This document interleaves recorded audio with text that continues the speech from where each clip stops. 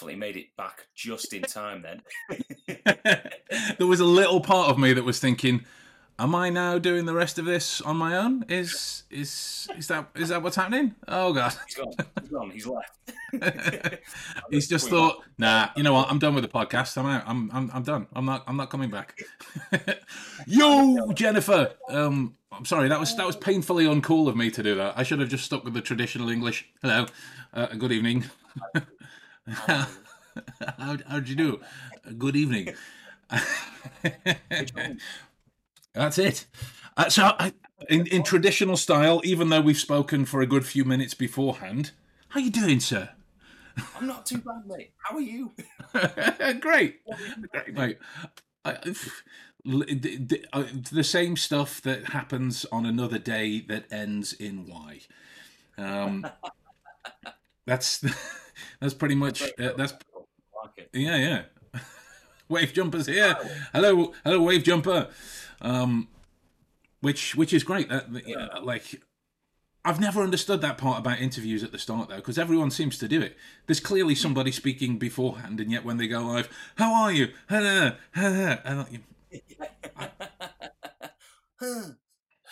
always think, did you ever watch the Harry Enfield show where in the beginning of the show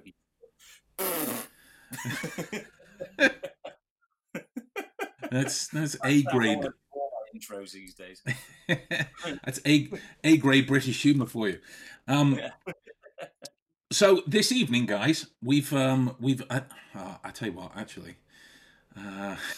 my brain's kind of in this moment of going, do it. Okay, so I'll try and do it, and then he can judge me after the fact. You have no idea what I'm about to try, because it's been a while. I've been on Spanish for a while, so I'm kind of out of practice. My heart's going so fast, but I am going to try. Nous avons un invité spécial ce soir, mais comme Adam ne parle pas français, donc nous devrons le faire en anglais. Hopefully, what I just said, honest, like hopefully what I just said was, we have a very special guest for you tonight. What were you going to say, mate? I was going to say, how many people did you just insult? This is where you told everyone to. It's entirely possible. I've just insulted an entire generation of people. The point is, I tried. That's the point. I tried. But basically, ladies and gentlemen, we have a very special guest for you tonight, who does hail from the beautiful country of France. But Adam doesn't speak the lingo, so fortunately, we have to do the whole thing in English. Thank God for bilingual individuals. But just to give you a kind of background in terms of who this guy is.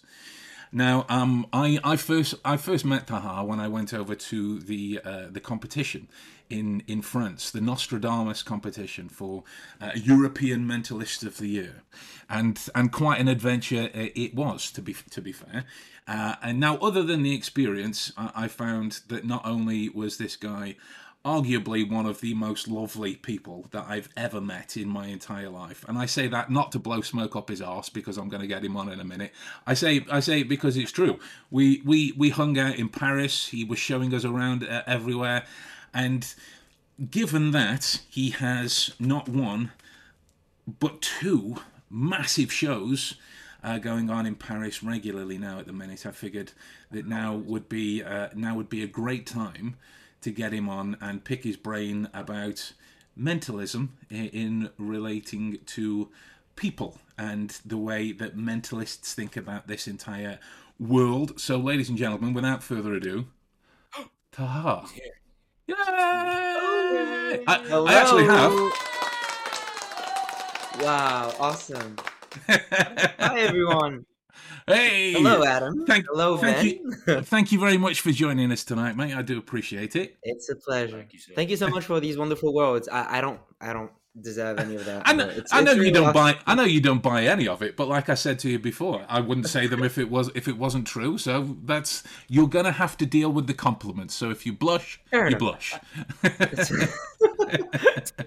No, thank you so much. Congratulations for your French, by the way. That was perfect. That was Thank you, really amazing. thank you, thank you. I genuinely, I can say this in brutal English now. Genuinely scared the shit out of me. Genuinely, because I mean, I still do my practicing and whatnot, and I still read. I read books in French now, and I'm still but it's all in here. That's been the first proper sentence or that I've said out loud in maybe, I don't know, 2-3 months, something like that. Oh, wow. That was really good because your accent was really good as well. Thank So you. good on you. Yeah, yeah. That's This isn't awesome. about me. This isn't about me. Uh, Okay, good. so, Taha, if you would, sir, if just for the people that don't know anything more than what I've said at the minute, if you could just give us a bit of background about sort of who you are and what you get up to on your day-to-day Yeah, basis. absolutely. So, hi everyone. So my name is Taha Mansour, and at first I have a very weird trajectory. So at first I studied engineering in a school called Centrale Paris, which is an engineering school in Paris. So I did math, engineering, etc., design, science, and understanding systems and how things work and stuff like that, which was fascinating because I really loved science and all that stuff. Today, I am a mentalist, so I perform in theaters, just like Ben said. And parallel to that, I'm a consultant in soft skills. So, what are soft skills? Soft skills are all the skills that are related to communication, speaking correctly, influence, negotiation, dealing with management, stuff like that. Basically, skills that are transversal to all sorts of jobs, I would say, regardless of whether you're a teacher, you're a manager, you're in like programming, or you're in finance or whatever. It's things that deal with how to influence, how to make a presentation that will be like captivating, how to deal with conflicts within your own team, how to be creative, stuff like that. And so what I've done is basically I've always been passionate about like theater and mentalism and stuff like that. And so my idea was to mix my understanding and the tools that I've developed in mentalism and the things that I've learned in theater and stuff like that, and to apply them to my understanding of how companies work, basically with my engineering studies, to create my consulting things. And so yeah, I'm completely independent today, so I'm really Amazing. happy about that, and I juggle between both worlds. Nice. That sounds like you're working like maybe, I don't know, 34, 35 hours a day every. Okay, yeah, maybe. So my first question on the back of that, then, given that you've managed to blur the lines between the theatrical and the the kind of job based activity, the office based activities, not to kind of pigeonhole them, but I was struggling to think of a term to kind of separate the two. Where have you found that there has been kind of bleed over in your methodology? Are there some theatrical practices that have a specific home at the office and some theatrical practices that don't? How do you kind of work that line between the two? So the first time that I found it was actually, so what happened was the way that engineering schools work in France here is that you have to do 2 years of what's known as a prepa. So prepa is very, very, very, very, very intense years where you study a lot, and basically you're preparing a competitive exam. So the grades within those 2 years are regardless, because in the end you're preparing a competitive exam that's where you compete with all sorts of students from all across France, and the best 100 go to the best schools, and then the next 100 go to the next best school, and stuff like that, stuff like that. So it's very competitive and it's very intense, and so it's not whether you get a 15 or an 18, it's whether you get a 2 or 2.5, which is better than the other one who got a 1. Basically, that's the idea. So when I arrived to my engineering school in my first year, I started performing in parallel in Paris as well. And I started to really enjoy that. So I started questioning myself about how I would combine these two, just like you said, like what can I do that would make me still be able to perform without removing that engineering side, which I still enjoyed. So my counselor in Central told me about a company with whom I still work with today, called Next Level. So basically, the idea of Next Level was that it was founded by 12 people who all came from engineering or business schools, and who today are all professional actors, which is What? really interesting. And so what they found is that basically what they do is what we do is we use improv, so improv theater, as a tool to make people practice all sorts of different socio-psychological tools that will help them improve their communication. And one thing that's essential in improv is the notion of yes and.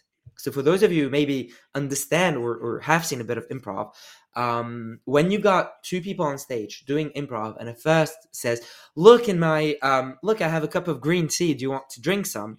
The other can't say, "No, you have nothing in your hand," or "No, you're holding a rabbit." I don't know. It won't make sense to the audience. So the idea is that you have to accept anything that arrives. So that's the first yes.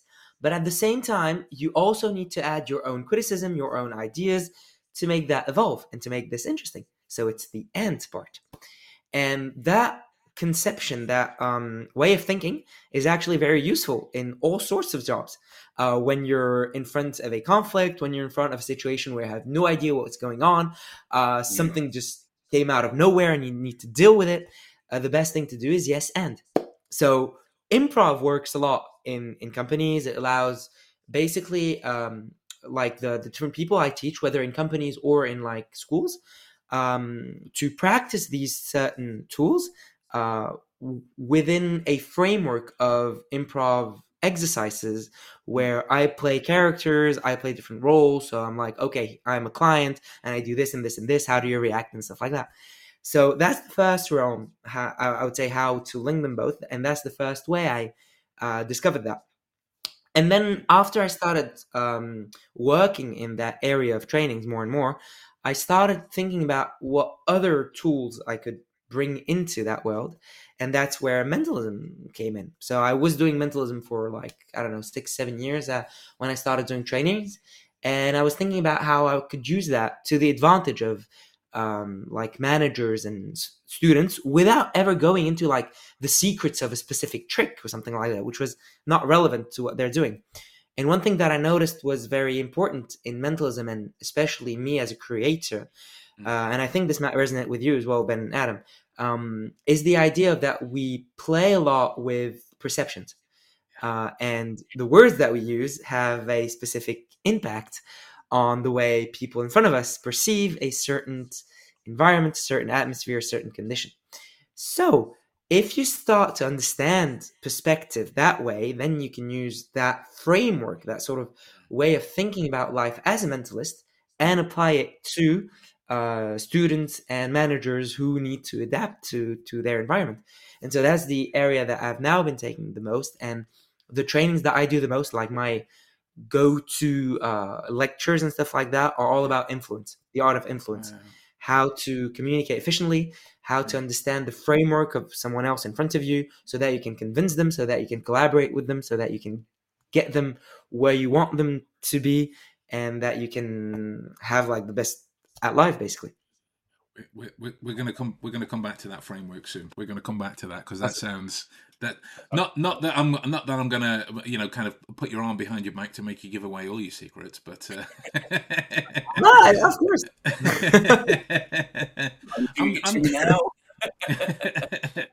I mean, Adam, do you have anything at the minute? I'm awash with things I want to ask.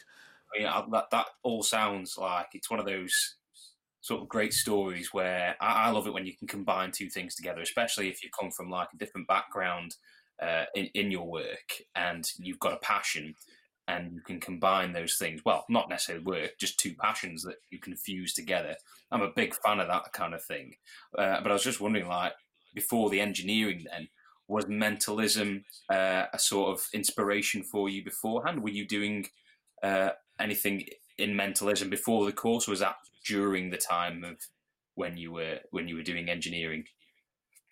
So I I started with magic first of all when I was in high school. Well, to be honest, my first artistic thing that I did the most, that I still do today, was singing and music. I sing a Okay. lot. I did concerts and musicals and stuff like that. So I really am enamored by music, and I did that since I was, I don't know, 5, 6. I've Okay. always had a love for Amazing. singing. I remember when I was a kid, I used to say, when I grow up, I want to become a singer and an engineer, which is sort of similar to what I do today. But Hey, Yeah, it's better. exactly right. Having a Yeah. dream and all that. um, Come on. yeah, Yeah. exactly. So it's really insane. And I remember I think I was 14 or 15 years old when I discovered magic, and it was by accident. It wasn't like, I know a lot of magicians say they saw a magician on stage and that's what inspired them. I didn't have that ta-da moment. What I had was, I went to the supermarket and I was going to buy myself a, damn it, how do you call them? A casse-tête. You know these Oh yeah, like puzzle like for games, like music, these. tape player. No, no, Oh no. yeah. Uh, casse-tête, which are like basically like wooden puzzle games, something like that. Puzzles. Oh, Can I say okay, puzzle? okay. Puzzles. Yeah, yeah, yeah, Yeah, sort of. So basically, yeah, like yeah, yeah. puzzles and brain teasers and stuff like that. And so I was walking in the toy section, and I stumbled across a small box which had written on it 20 easy card tricks with 2 decks with it, and I was like, "What is that? Why not?" So I just bought that instead of my Amazing. brain teaser. And I started practicing and performing. So it was really ridiculous stuff. Like the first things you learn, like, oh my god, you take a card and then it changes somewhere else, or like the 4 queens that you lose in the deck and then they come together. That's sort of very The four classical stuff. thieves, they run to the top of the building. They're like, that's what Exactly. That was basically it.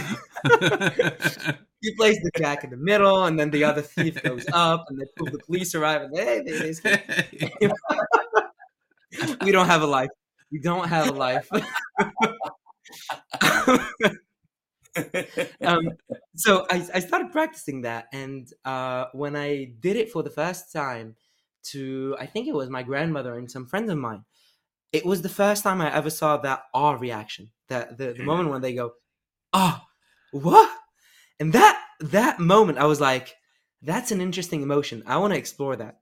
And so I started becoming obsessed by card magic and by magic in general. I did a lot of card magic for 2 years. So I started YouTube videos and a lot of videos, and trying to, like, the things that I could learn from YouTube, Yeah, I learned them. Things that I couldn't, I used to try and understand them, so that, like, reverse engineer them so that I can do them myself, because I didn't have a lot of money to put into that, and my Yeah. parents weren't big fans of that hobby, so they didn't encourage me a lot. So I had to develop my own methods and stuff like that. And 2 years after that, I discovered mentalism. So I was at Yeah. the end of my high school, and I found that basically it allowed a far better connection with the audience member, and I was like, that's exactly what I was looking for in magic. And so that's when I started learning all about, like, reading mentalism books, but also studying hypnosis, PNL, a little bit of psychology, and trying to see where it all links together, because I was really fascinated about creating that connection. That connection was, and it still is, something that I'm really looking forward to. So, like, how you can connect to that people, how you can create that connection that is in the moment, where you sort of understand them, get to know them better, and you Yeah. can do something that is far more impressive. what do you think then is and everyone, I'm well aware that the question I'm about to ask, there is no right or wrong answer. Everyone will have a different viewpoint. But what do you think it is about the difference between mentalism and magic in terms of that connection? Because they both have a certain moment, but like one seems to, on the surface, focus more on a spectacle than Yeah. the relationship, rather than the relationship then any kind of spectacle moment after the fact. What is that for you? What do you think about that? So I've had that discussion a lot with a lot of people, and as you know, everybody has their own way of seeing it. The way Yes. I've separated it is that I separate these in three categories: mentalism, mental magic, and magic, which for me are three very different things. And the reason why I do that is that I've heard that the idea of like, yeah, mentalism is less of a show and more of a connection. But in reality, when you go to see what mentalism looks like in France, most mentalists don't give a crap about their audience, and they're just like about the show. So you're like, maybe that's not it. In comparison to that, I've seen other definitions talk about the idea of impossibility and improbability, which was interesting. Sure. So the idea of magic is impossible, whereas mentalism is improbable. And that magic relies on the fact that this can't be happening, so therefore it creates magic. But it's not completely true as well, because if you see the development of what's called la nouvelle magie, so with Etienne Saglio, Rafael Navarro, Jan Frisch, etc., their magic is not impossible. Their magic is improbable. They play on the realm and on the verge of where is reality and where is illusion. So it's not the same thing as well, but it's still magic. So I've spent a lot of time trying to understand why, in some cases, people had better reactions for some mentalists and others don't. So the way I define my mentalism and the way I see and I define those three categories is that magic, the focus of the audience is on a certain object, whereas in mentalism, the focus of the audience is on something that is untangible, that is in the air, that is unseen. What I mean by that is that magic deals with physical impossibilities. So something levitating, something disappearing, reappearing, something changing, maybe a coincidence as well, maybe a choice that has been discovered. The magician finds a card of a shuffled deck, so it's not impossible for him to find it, but the magic is still there. But the focus is on the cards. The focus is on the object itself. Whereas for me in mentalism, the questions that the audience themselves are asking is on untangible things, choices, feelings, and thoughts. And what I mean by that is I have an example. When I see some people coming out of a bad mentalism show, what I mean by that is that I would classify that as mental magic. If I go to a person and I go, okay, you know what? I'm going to give you this deck of cards, shuffle it. Okay, fair enough. Just choose a card, got it, show it to everyone around, place it back in the deck, let me shuffle again, completely lost, fair. Now look at me. You went for the Two of Hearts. And that person goes, yeah. Where is the point of focus of the audience? It's not my thoughts, and it's not the thoughts of the audience. They're focusing on the cards. They're thinking about how I got the card. They're so impressed. But if you were to ask audiences to say what's on their mind, they would say, how did he get the card? How did he guess the card? So we're talking about guessing, not even about divining it. How did he know it? How did he see? Maybe he found a way. So everything, the focus is on the cards. And if you think about it, in the beginning, I brought the cards and I gave it to them, so the audience is focusing on the card. That for me is mental magic. And there are a lot of shows, especially in France here, where it's more mental magic than mentalism, because the audience leaves the stage thinking about the object. Oh my God, how did that card with my name on it appear in the deck? How did my thoughts appear within that envelope? Which are questions that, if we were doing mentalism, the audience shouldn't be asking themselves. So now, when I get to mentalism, for me, mentalism is when the audience only thinks about untangible things, like the thought procedure of the audience or of the mentalists themselves. So let me give you the same example as the card trick, but presented in a mentalism way. Sorry, you wanted to say something, Ben? No, I'm interested, and I had to itch. That was all. Yeah, fair enough. You've met me. I always want to talk. That's my downfall. I always want to talk. That's the thing. I think that will be our downfall for all three of us. I don't want to stop your flow. Carry on. Yeah, no problem. So let's take the card trick example back again, because same thing. I thought that mentalism can only be things without object, but it's not true. We can use object in mentalism, but the only difference is that the point of focus is no longer the objects themselves. So let's say I go to see a person and I'm like, okay, let's try something together. I want to try and see the way your mind works. So you know what? Think of something simple, like, I don't know, think of a playing card. Or you know what? I don't want you to think of a playing card, because you're just going to go for the Queen of Hearts or something like that. So you know what? Just take this deck, take something random, look at it. Do you have it in mind? Perfect. We don't need the deck anymore. Now focus on the card. Imagine it in front of me, between me and you, and then everything else. Now what happens is interesting, is if we ask audience members what they're thinking of, what they're thinking of is, why did he choose that card instead of that one? What would I have made that choice? What is the mentalist thinking? What is his procedure? How is he going to get to that? And even if regardless of whether I do it step by step or I do it straight on, the point of focus at the beginning was not the physical playing cards, but the connection between me and the audience member. And I think that's the key difference between what I consider magic and what I consider as mentalism. Both are fine, but for the reason why I wanted to do this separation is because I feel that a lot of magicians want to do mentalism, but don't consider it that way, and therefore reduce the impact that mentalism has, and say it goes in the other way around. I know that probably you've heard the idea of like the disadvantage of mentalism is that mentalism is not visual enough.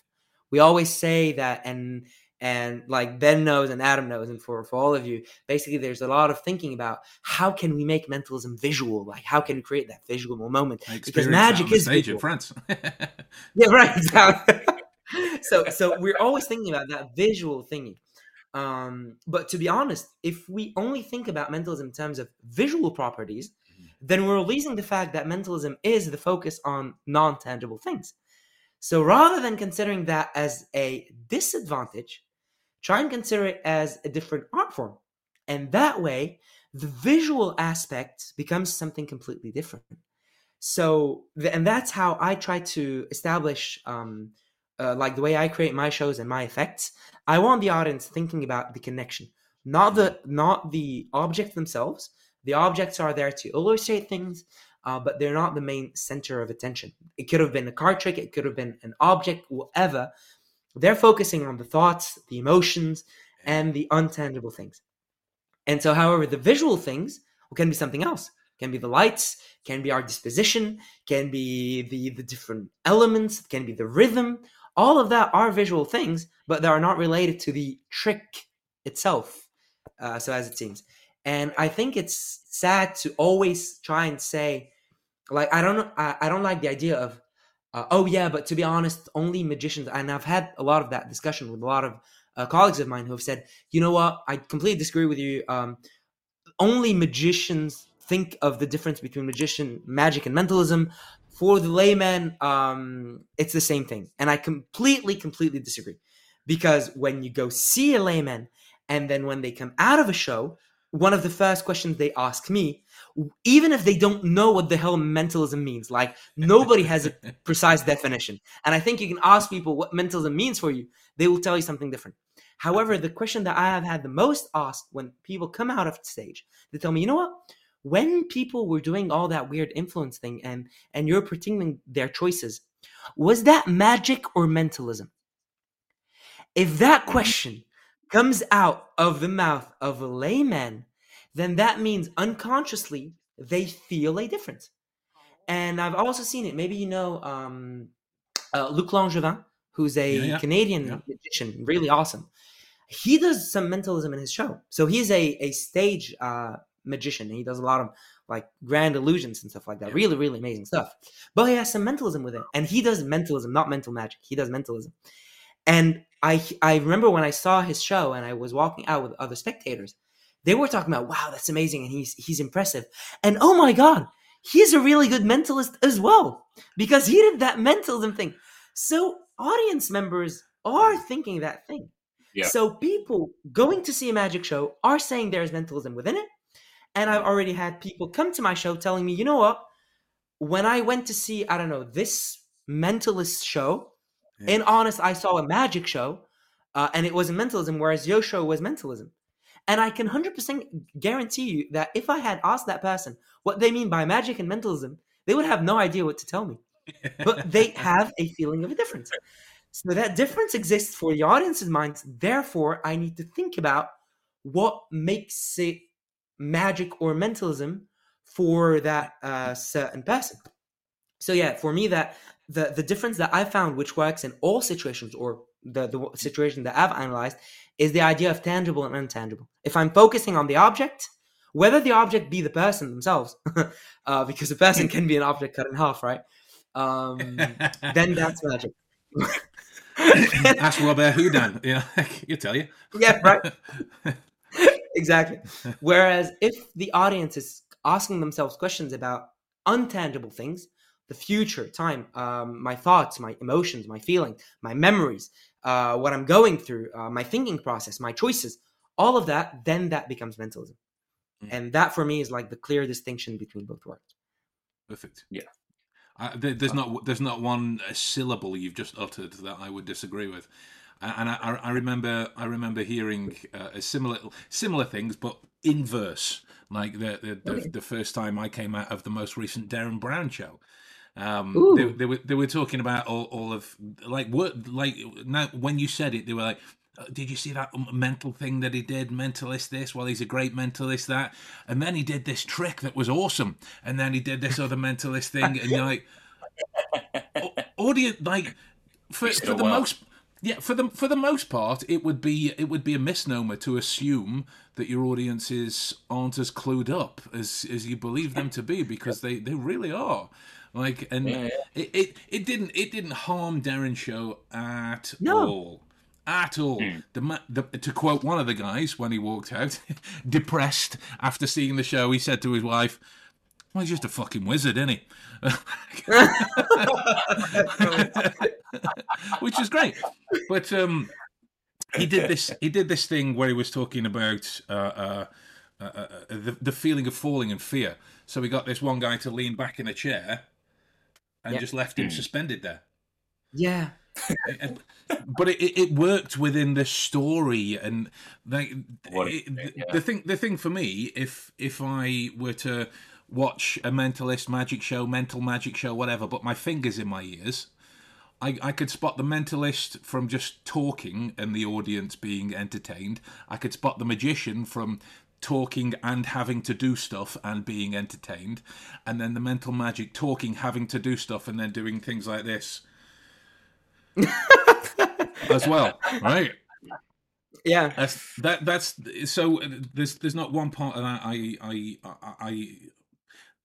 did. It's brought a lot of things that I'd kind of maybe thought of before, but not really. And you've just brought it all into clarity, which is to be fair, I have nothing with regard to. I'm not like if you're a mentalist you can't do tricks, and if you're you do not whatever at you all. want. Exactly, and they merge perfectly. In my shows, I do mental magic because why? Because it allows a breath of fresh air and it changes, and that's the reason why Darren does tricks as well, right? In a magician show, they can also do mental magic or a part of mentalism as well, so that it changes. But the interesting thing is that when you separate them and understand each advantage and disadvantage, because they all have advantages and disadvantages, then you can fine tune them to get the best out of each world, rather than trying to do a mixture of both that will hinder. So like, for example, a lot of mentalists try to make their revelations visual. So like they stand in a certain way, they draw in a certain way, and I'm like, that's too artificial. Yeah, it's becoming visual, but it's less powerful. So don't you want to try and maybe encompass the visual part somewhere else or at another time? And to be fair, I've already seen like stand-up acts which were really hilarious, and there was nothing visual about them, right? It's just the guy talking and you're laughing, so you don't need visual for it to be entertaining. Right. Yeah, it's interesting saying. I like obviously separating them and getting the best out of both of them, and looking at the positive and negatives. But talking about tangibility as a positive, do you consider magic more tangible, or do you consider mentalism more tangible, or do you think both have equal amounts to be, free to do whatever they want to do in their own right? So what do you mean by that? What I'd say is, which one do you feel you have the most freedom with magic? For me, mentalism. But it's not something that I think is defined by but like a generality. It's not a generality. I think like the reason why I went to mentalism is because as an artist myself, I wanted to explore that connection with the person. And that has nothing to say with the power of magic. That has nothing to say with the power of mentalism. Like I know Jan Frisch. When I went to see his shows, they're really absolutely amazing. I absolutely love what he does. It's not what I do because I'm a different artist, but that's the beauty of art, right? Each artist tries to explore their different things using their own tools. But I think it's very important to sort of understand it as an art form. And the thing is, most discussions that I've had with people who didn't see the difference were people who were just buying tricks and performing them. And yeah, for me, that doesn't, unfortunately, I'm sorry if I'm going to hurt someone feeling, that doesn't make you an artist. Like there is no understanding of the impact you're trying to do on the audience. And even if it's just buying it and thinking about how you're going to present it and stuff like that, I think the most important thing is trying to explore that realm, and the exploration part is very important for art to be art. So I think for me, I have the most freedom in mentalism. However, I have consulted for magic friends of mine for like methods and stuff like that, because I love problem solving, right? I'm an engineer. That's what I do. It's in your blood by now. So I think, yeah, exactly. So, so why not use it? So I absolutely love problem solving. I love riddles and stuff like that. But for me, at least, the direction that I want to explore the most, and the area where I find I have the most freedom, is mentalism rather than magic. Yeah, well, that's one of the grandest puzzles that are left to be solved. People, right? Who has been able to solve people so far? No one. No one at all. But no, I totally get it. There was a line I used to say at the start of my old lectures was about the importance of understanding who you are and what it is that you're trying to show to a person. Like with what you're saying, when it comes to the emotional stories within mentalism, I can't do that. I've tried. Like as soon as I know, like if I'm at a gig and somebody asks me about like psychics, for example, a popular thing that comes up, psychics, I'm immediately thinking, well, I'm about to go into some mental magic right now because I don't know, I can't do that. I can't do that coherent. It doesn't look right coming out of me, which is why I'm going to circle back to that framework soon. So I used to, my opening line was, are you a mentalist or are you a likable guy that knows where to shop? Right? Because there's nothing wrong. There's nothing wrong with either. There is nothing wrong. There's nothing wrong with either of those things. But as soon as you own either one, because it's what it is that you do, that makes, just in my opinion, the act that you're about to perform more authentic as a result. Like, which is why when people say to me things like, "All right, well, what am I thinking? What hand's the coin in? Where have I hidden this?" I'm at home in that kind of stuff, because you're basically saying that I'm throwing down a challenge, I'm trying to be a dick, let's have a battle about it. But if somebody says, oh, like this, the last time I saw this psychic and it moved me to this because I was talking about my grandmother, in my head I'm going, oh God, I'm going to come off like a bell end in a minute because they're just going to think I don't know what they're talking about, because I can't do it. Those situations need somebody more like you, or like Peter Turner, or somebody capable of being that for them, and I can't do that. I can't do that. Well, that's awesome, because honestly, like the try and find where I had the coin thing, I have no idea how I can do that. I was like, nope, but I can tell you that your grandmother loved you and that she was a librarian, right? And it's great. So the framework, right? Yeah.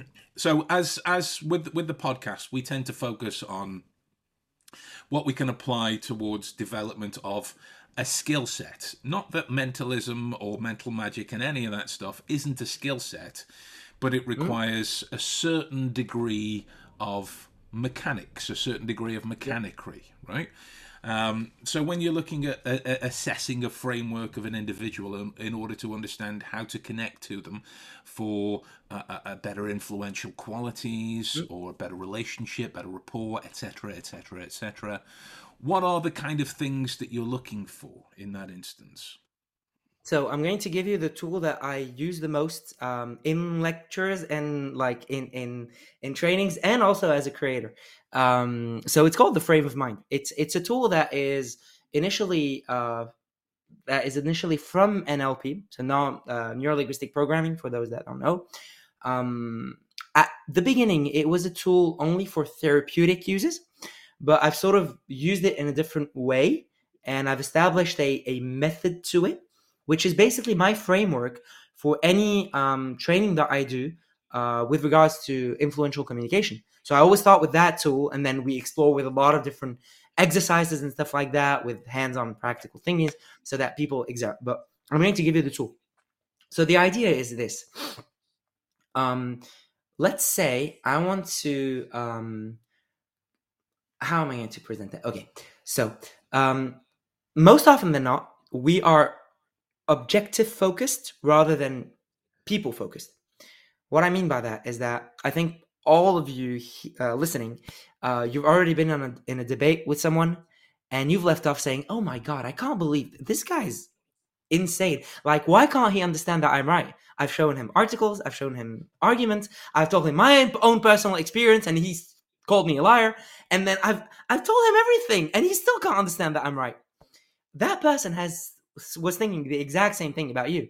They were thinking, "Oh yeah, why can't they understand that I'm right? I've shown them articles, I've shown them things." And every single person that I have like debated with, a conspiracy theorist or someone with completely different views, or whether it be about politics or about theories or psych, whatever, you always leave with that very weird and awful feeling, like aftertaste. And you're like, I've given him everything, and I've shown him all the way I could show him, and still he doesn't understand. So I'm going to bring you in another way to influence, and that's the way I use framework. The idea behind the framework is that we as individuals have been influenced by a lot of things, by our bringing up, by our culture, by what our parents have taught us, by our education, by what has just happened to us throughout the day, by what I'm wearing, but what is around us, but by what I've just eaten. Every single thing puts us in a certain frame of mind. And what's that frame of mind is basically what I'm thinking about at a specific instant. That's basically it. There are a lot of things that happen in the mind, and there are things called cognitive biases. So what are cognitive biases? Cognitive biases are sort of shortcuts that the mind has developed, which are fascinating things, which basically allow you to become more efficient in everyday life. So they're very useful in general. One of the most common ones is, for example, the confirmation bias. The confirmation bias is the idea of actually, when you believe in something, your mind will only show you the things that confirm that belief. So, for instance, if you believe that the Earth is round, then when you're going to research on Google, you're going to research things like, I believe that. I'm not going to. I see many of. Oh my God, we're going to talk about. I'm like, are you flat earthist? No, God, no. Perfect. So we're agreed. So what I mean by that is that if I'm discussing with a flat earthist, right, and if I want to try and find things to prove him, the things that I am going to research on Google will be questions like, why is the Earth round? Prove that the Earth is round. Show me photos of the Earth is round. So things that confirm my belief. Whereas if I believe something completely different, let's say that the Earth is flat, the things that I'm going to research on Google will be things like prove that the Earth is flat, images of the flat Earth, models of the flat Earth. So things that will confirm my belief. It's because that's the easiest way to do. When we're looking for a shop around us, when I'm hungry, for example, and I want a McDonald's, I'm going to write down on my Google Maps, find me a McDonald's. I'm not going to ask him, find me anything else than McDonald's, and prove me that there is a McDonald's that is around me. That wouldn't make sense, right? That's the reason why the confirmation bias exists. So it helps us in everyday life. But when we're talking about efficiency, we're always removing from truth and veracity. And that's always an equilibrium state that we're researching in science. Whenever you try to become and to get closer to the truth and to reality, the less it becomes useful and efficient. The more the models become harder and elaborate, the less they become useful. And so it's the same thing with the mind. We've got beautiful biases. So we've got that one. We've got selective attention, which is basically our sensors right now are bringing into our mind millions and millions of information every single second. But our mind is only focusing on 5 to 6 of these information at a specific moment. If, however, now I tell you, you can focus and you can feel your butt on that chair, there is a weird thing that happens in your mind. You're like, oh my God, I have that feeling all along and I didn't notice it. And then if I tell you about the fact that you're breathing, about the fact that your clothes are sticking to your skin, that creates weird attention biases, and your attention starts looking in different directions that weren't present there, whereas that information was already there every single time. Why? Because if I'm focusing at every single second of my life, of every single information that all my senses are bringing me, I become autistic. And that's really what autism is, or a certain type of autism is. It's basically not being able to skim down all that information to ridiculous and attention, like selective attention bias. So it's good for our survival, but that means that we have a lot of information that are right in front of our eyes and that become completely invisible. That's the main element of it. So there are a ton of biases, and there are a lot of studies on that, and it's really fascinating. So they're good. It's not negative, but when we're talking about understanding another person, trying to convince them, there will be a lot of biases that can go against that understanding. So that's the first thing. So the framework is all the biases that are activating at a certain moment that are allowing me to see the world the way I see it at a specific moment. So let me give you another example.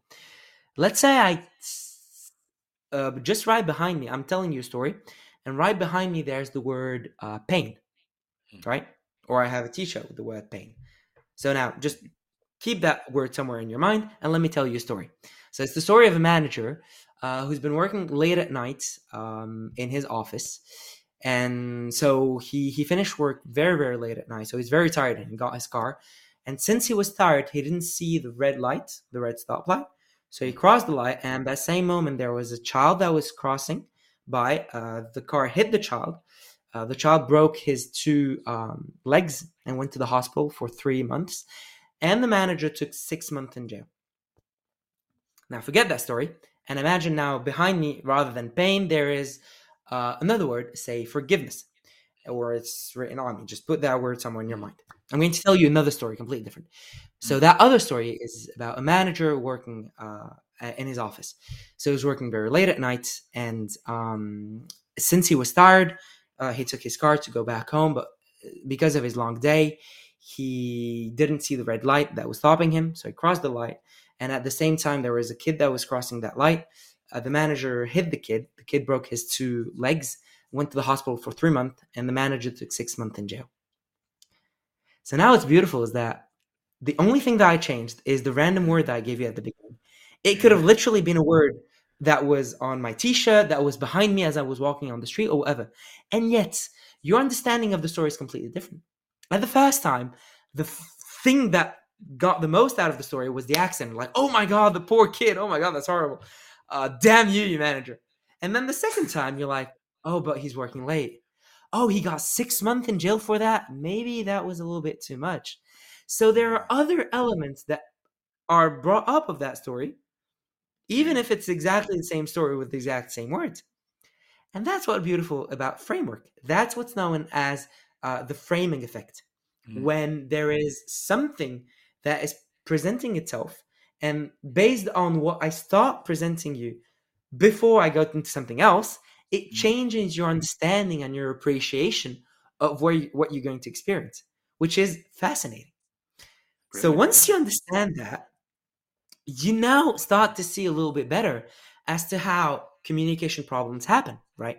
I've got my own framework, which are my beliefs, my education, maybe a part that is, I don't know, in genes. I have no idea. But there's my framework, right? And you're bringing me a lot of arguments. I am not going to see the same things as you've seen in those arguments.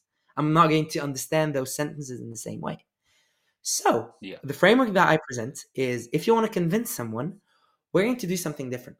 Rather than trying to blindly lead them to your objective, which is outside of their framework, right? Because their framework is there, your objective is there. What we do is we change directions to sort of force them to go, and we go like, I don't know, maybe hopefully one day we'll latch onto the correct method. But that's not going to work. It's like finding a way out like by throwing random darts, right? It's basically it. You're just throwing different types of arguments. And we say ourselves that. We're like, okay, if he wasn't convinced by this article, then I'm going to use emotions. If he's not convinced by emotions, I'm going to use that thing. So it's very manipulative, it's very strategic like, but we're not trying to understand the other person. And maybe you get lucky and one of the ideas hits, right? But it's just luck. Mm. So the idea that I'm going to present for you is different. Rather than going from the objective, at first I'm going to understand the frame of mind of the person in front. How do they see the world? How do they understand what's happening? When they bring me an argument and I disagree with the argument, instead of saying that argument is wrong, I need to tell myself that argument is correct for them. So what is that part of that argument that makes sense for them? And once I understand that, so I'm going to ask questions. Okay, so what do you mean by that? Okay, etc. And I'm going to go forward and forward, understand their language, understand what hits them. And after a long procedure, I'm going to understand the way they see the world. I'm going to understand why that makes sense for them. Once I have done that, I'm going to go into their frame of mind. So the first question is, what is their frame of mind? I'm going to ask questions. I'm going to observe them. Someone from a certain social background will not think the same way as someone else. Someone who uses certain words will be more susceptible to understand these sorts of arguments and stuff like that. Once I've understood that, I'm going to make myself visible. So I'm going to enter their frame of mind. I'm going to start mimicking them. I'm going to start talking their language. I'm going to start showing them that, okay, I understand completely where they're at. And once I'm in their frame of mind, I'm going to drag that frame of mind outwards to get them to that objective. So the parallel, the metaphor I could use is, let's say you have you and your friend are lost in a forest. You found your way out, and you can see your friend from a camera, right? From high above. He's completely lost in the forest. If you want to convince him in the classic way that we do, you're going to tell him, okay, go right, turn right after that tree. Not that tree, you're more in the other tree. No, but listen to me. Okay, go back a little bit and you find that river. What river? The river that's right in front of you. Can't you see it? No, there are rivers. No, there's not a river. That's a river in the small pond. Okay, go back to the river. And that's basically what happens when we're arguing, right? Yeah. Now, the other method, I'm going to tell him, okay, where are you at? Just stay put. Where are you at? Okay, interesting. You're right next to that. Okay, let me see if I can find you. Did you go that way and that way? And what I do is I go from the outwards and I trace my way inwards. When I find them, I go, okay, there you are. Come with me. I know the exact way out. And I drag them with me from that exact track that I did to come forward. And so that's the main thing that I can give out, which is basically the essential framework of most of my trainings, whether it be a training of like 1 hour or 2 days. And everything is related to these 3 steps: understanding the framework, going in the framework, and then moving the framework. And then how we do each steps is a little more, well, basically just getting curious of the person, asking questions, understanding what makes sense for them. And that will convince people way better than just arguing. I love it, mate. I love it because it's hit upon, and again, just for my 2 pennies, a singular problem with the way arguments, debates, discussions, whatever word you want to use to call it is, and it's the problem of ego. Like, people aren't necessarily concerned with the information that they put forth, more that they are right. Right? Yeah. more that they are right. And I remember having a similar discussion in a customer service role I worked in years ago. And the lady that was interviewing me was going, now bear in mind, you will have to take a lot of abuse on the phone. We'll be dealing with some very angry people. And my response to that was, well, just because they say it louder doesn't mean they're right. You know, in that kind of scenario. But that's what you've hit upon for me, and that's if we could just step out of our own thing and our own, but just to hear from the other side. One of the questions that I love to pose to people, and it's similar, but you're always sharp as the proverbial tack, and it's the practice of virtue. In that, like when we have values, behaviors, motivations, thoughts, beliefs, opinions, it's all with a personal projection of interpretation of some kind. You know, if I have a belief, I believe in this wholeheartedly, and everything mirrors through. Whereas a virtue just is. A virtue is without one way or the other. It is.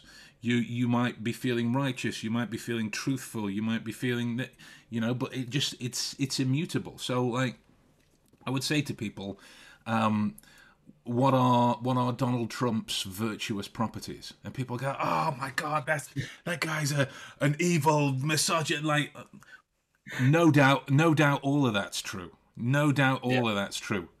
But from his side, he will have some virtuous properties, and if we could stop listening to all of the noise that we have in here for a moment, just to listen to them, that's so cool, mate. I love that. Thank you for sharing that with us.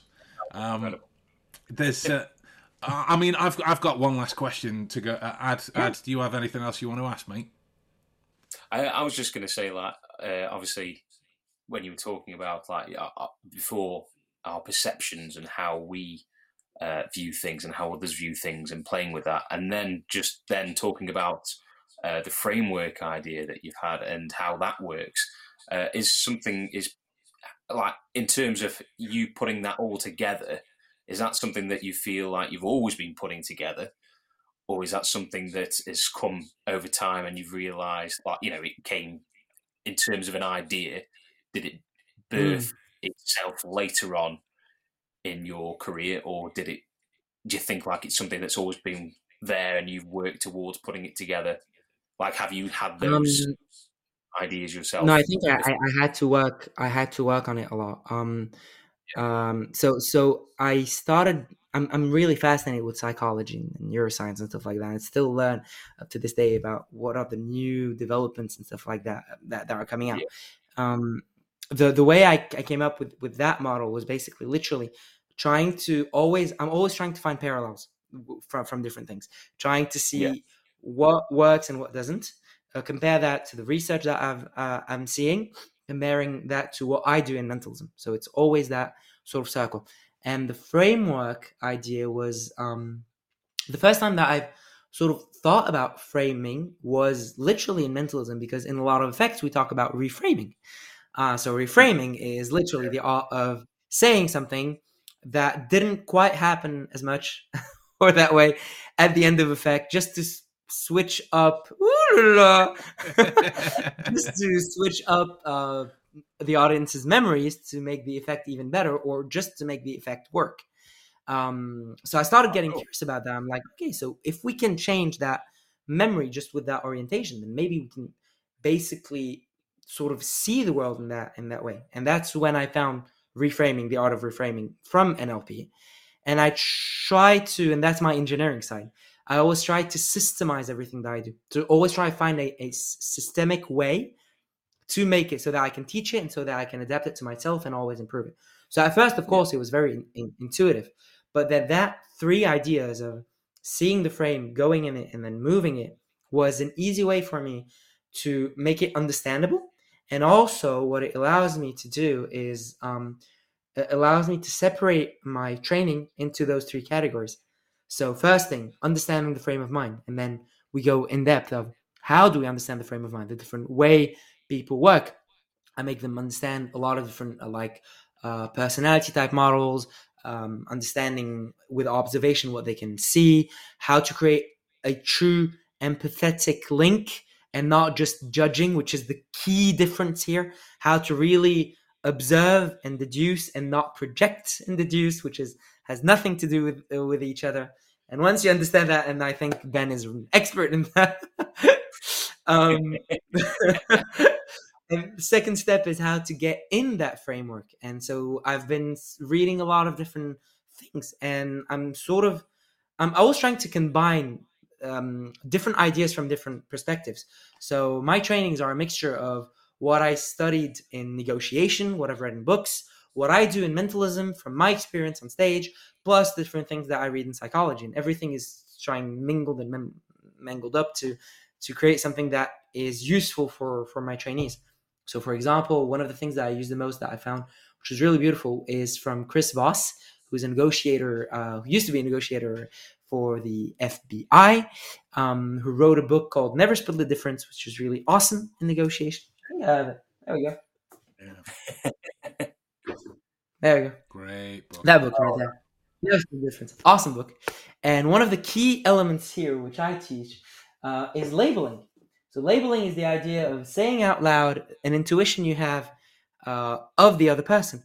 And when I read that, I was like, oh my God, that goes directly into going into that frame of mind. So that's literally the second step. The reason why he starts connecting with the person is that if I say out loud an intuition of what you're thinking of, I'm forcing myself into your frame of mind because I'm making myself visible. And then I thought to myself, wait, that's exactly what we've studied during my hypnotherapy diploma. Because in hypnosis, when you study the theory behind pacing and leading, the literal idea is you start saying things that are obvious to the other person, and then you start taking them somewhere else, and then you start saying things which become suggestions. So for instance, I can say to you, as you're listening to my voice, which is obvious, and then I could go further. And as you're focusing on the weight of your body on that chair, which is less obvious but still true, I can take you somewhere else. And then you start to become aware of the different ideas that come to mind, which has nothing to do with anything, but it's still true. You start noticing that your breathing starts to deepen and it gets slower and slower and slower. And that moves you. And that's what he's doing, basically. It's sort of like a hypnotic tool, which is going into the frame of mind. And so when I find these tools, I sort of mix them up. And that's why I keep on researching everything else. So no, the model wasn't always there with me. It's always like adapting it and making it easy to understand. Same thing for influence. I tried to find, can I translate that to, damn, I can't translate it to English. When the first time that I did All a right, mate. class, I'll understand you. It's fine. Carry on. you understand. I'll translate it, but the acronym will not work basically. So we'll just do it one-on-one, Ben. The one of the classes that I teach is how to handle a job interview, basically. So I teach that in like business and engineering schools, so the posture, etc. And so I was trying to find 4 or 3 powerful things to work on, and so it's a mind frame, I would say, that I can construct my teaching around. And I found an acronym which I call the ABCD of influence. So because ABCD, because I found 4 words that actually represent the 4 elements that for me are the quintessential parts of influence.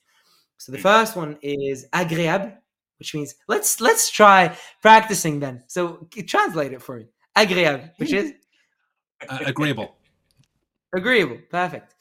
Répondre aux besoins. I heard besoin, so I know that is need. Perfect. I Exactly. didn't hear the bit satisfy before the though. need. Satisfy the need. Répondre aux besoins. Répond. So satisfy the need. Respond to Répondre the aux need. besoins. Yeah. Digne de confiance. I would know that as the confidence of like I don't know to be honest. I'll be honest. No problem. I don't know. Trustworthy. Confiance is trustworthy. Trust. Trustworthy. Confiance. So Confidant. digne de Yeah. confiance is trust. Digne de confiance is trustworthy. And in the end, mémorable et distinctif. It's a distinctive memory. Yeah, sort of. So easily remembered and distinguishable. Basically, that's the idea. So my 4 elements, which is agréable, agreeable, besoin, confiance, et distinguable, that just became my ABCD because they were the 4 elements that I was trying to construct around. And so when I give the class, my class separates into 4 elements: how to become agreeable, how to reply to needs, how to become, how to show that you're trustworthy, and how to become distinguishable. So it's always about creating tools and creating ways for people to easily memorize them. And I don't invent the research. Basically, as a trainer, I'm not the one who's developing the research on discovering new biases and stuff like that. The only thing that I'm doing is using that research in comparison to my experience as a mentalist and as a creator, and trying to see the links between them, trying to see how I've applied these tools. Oh, that's awesome! Thank you, Tobias. So trying to find the links between these tools and what I've done as a mentalist, what I've experienced, my negotiation tactics, and I always try when I learn something new. I always try it myself and try to see how it works, how it doesn't work, to put it into words. And then as a trainer, my job is to make this understandable, practical, and easy to use for the people that I'm teaching. So invent the exercises that can go well for them, understand their problems, and everything that I'm teaching you, basically the frame of mind and stuff like that. I always have to do that whenever I'm lecturing and whenever I'm doing trainings.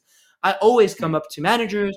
When I started, I was like 20, and I was facing like managers who had like 50, 60 years old, and were like, who's this youngster who's going to teach us about communication, right? So they were always like, nope, that thing's wrong and stuff like that. And you need to be able to get their understand where they're coming from without being arrogant and trying to dismember that so that everybody can learn something. So yeah, it's always construction, but that's what I love about it. Amazing, fantastic, amazing.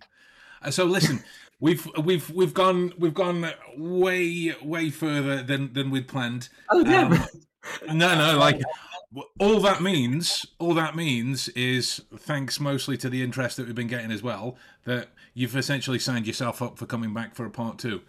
That's that's perfect.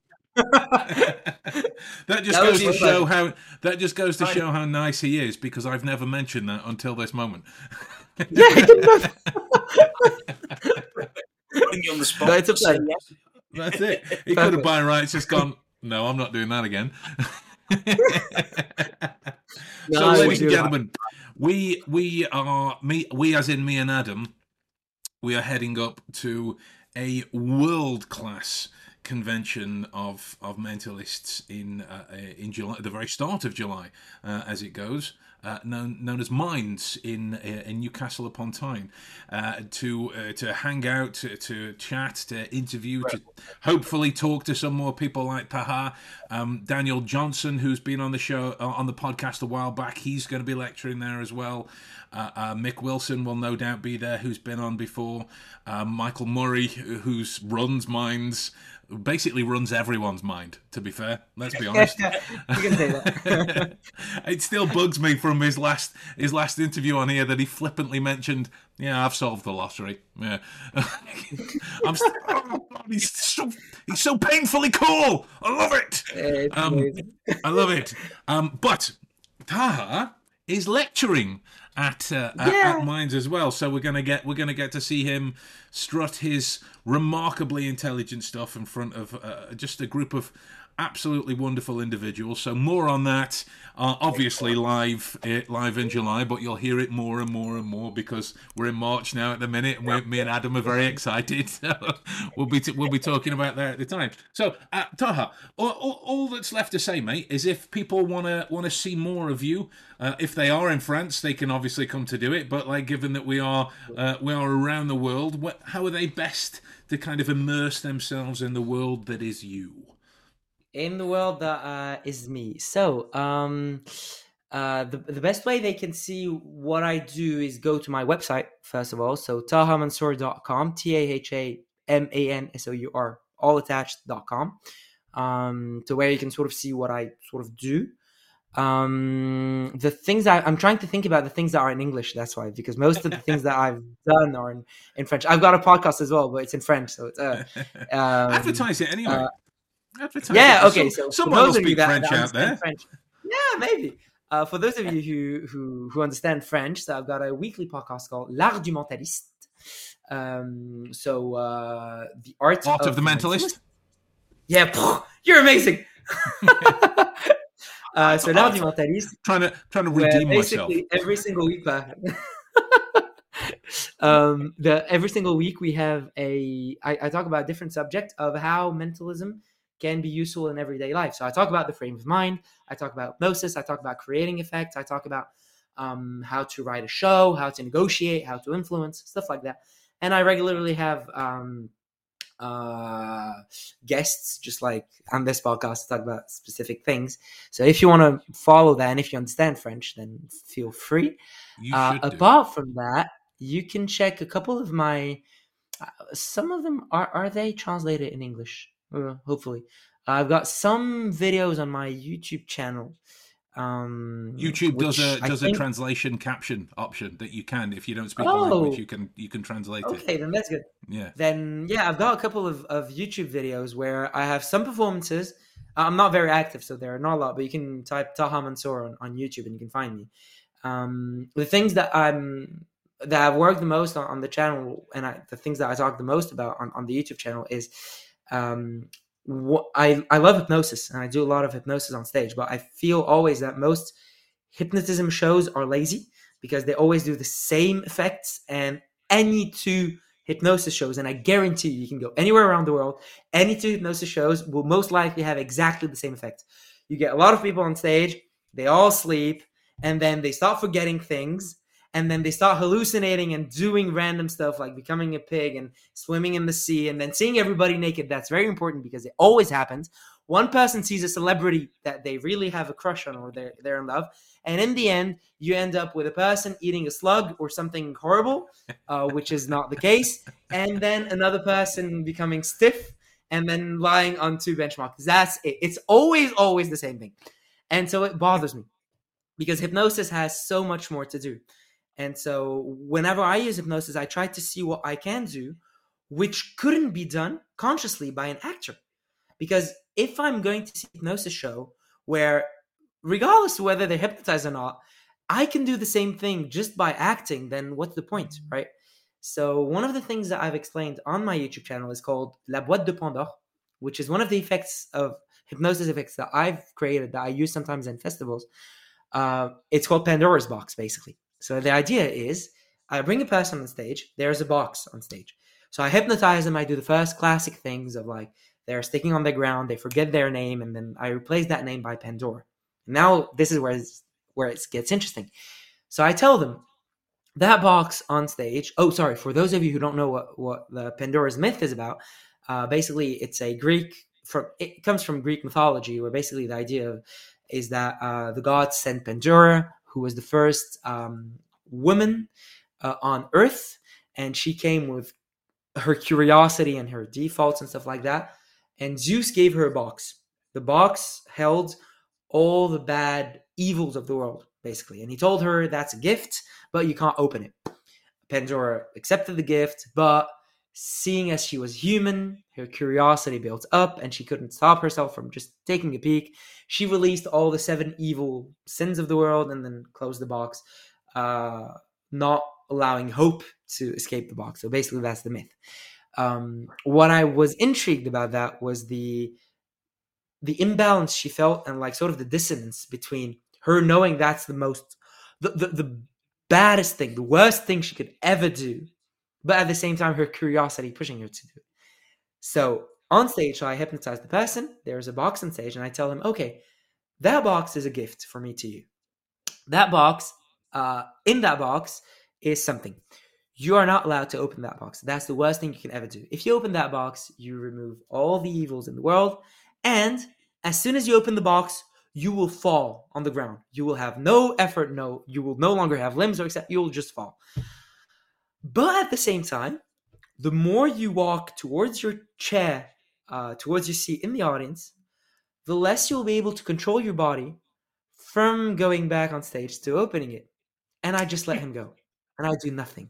And what happens is that you have a beautiful moment, and that is on YouTube, where for 10 minutes straight, the show is no longer on stage, but in the audience, where a spectator is sort of struggling but fighting himself, like from not going back on stage. And he's like, stop it. And the more he fights, the more that resistance builds up and stuff like that, until in the end he arrives there and he starts building strategies about, like at one point he starts seeing his hands going like that, and he does this to sort of hide them, which is hilarious. And when he arrives, he opens the box, he falls, I catch him, of course, and then there's a liberation, and that is one of the most powerful things. And everybody that was there on that show is still talking about it to me about that moment, and it's very, very powerful. So on YouTube, I have a shortcut version of it where basically you see the trailer of everything that happened, and then 2 more videos of like 15 minutes where I explain with a voiceover the reason why I'm saying what I'm saying, the psychology behind why it's working, and what is happening inside the frame of mind of that person as he's living through that experience. So if you're interested of understanding like what hypnosis is and how it works and stuff like that, I highly suggest you check out these videos. And I think that's the best ways they can find me so far, because unfortunately the other things that I do are in French. Well, I will put all of the details down below for guys to check it out at their leisure. But it just remains to say, mate, thank you for your time. And I've never told you this as well. I've got 2 of your podcast episodes transcribed in my language learning app to teach me more French. Really? Yeah, because clearly, awesome. Je ne parle pas français. Your French is good. No, I got episode 28 and 29 in my link app to make through as a transcript to try and teach me more. So thank you very much for that as well. Well, it's a pleasure. That's awesome. Right, guys. We'll have him back very soon. But if you could all show some form of love to Tahar in the ether, whether you put out positive vibes and messages or go and follow him in his various escapades as the supreme mentalist that he is. Facebook, Instagram, I'm there as well if you want to follow me. I'll pop it all down in the description below. But with that in mind, guys, we're going to love you and leave you, and we'll see you all very soon. Thanks for your time as always. Take care, guys. Bye-bye. Bye-bye.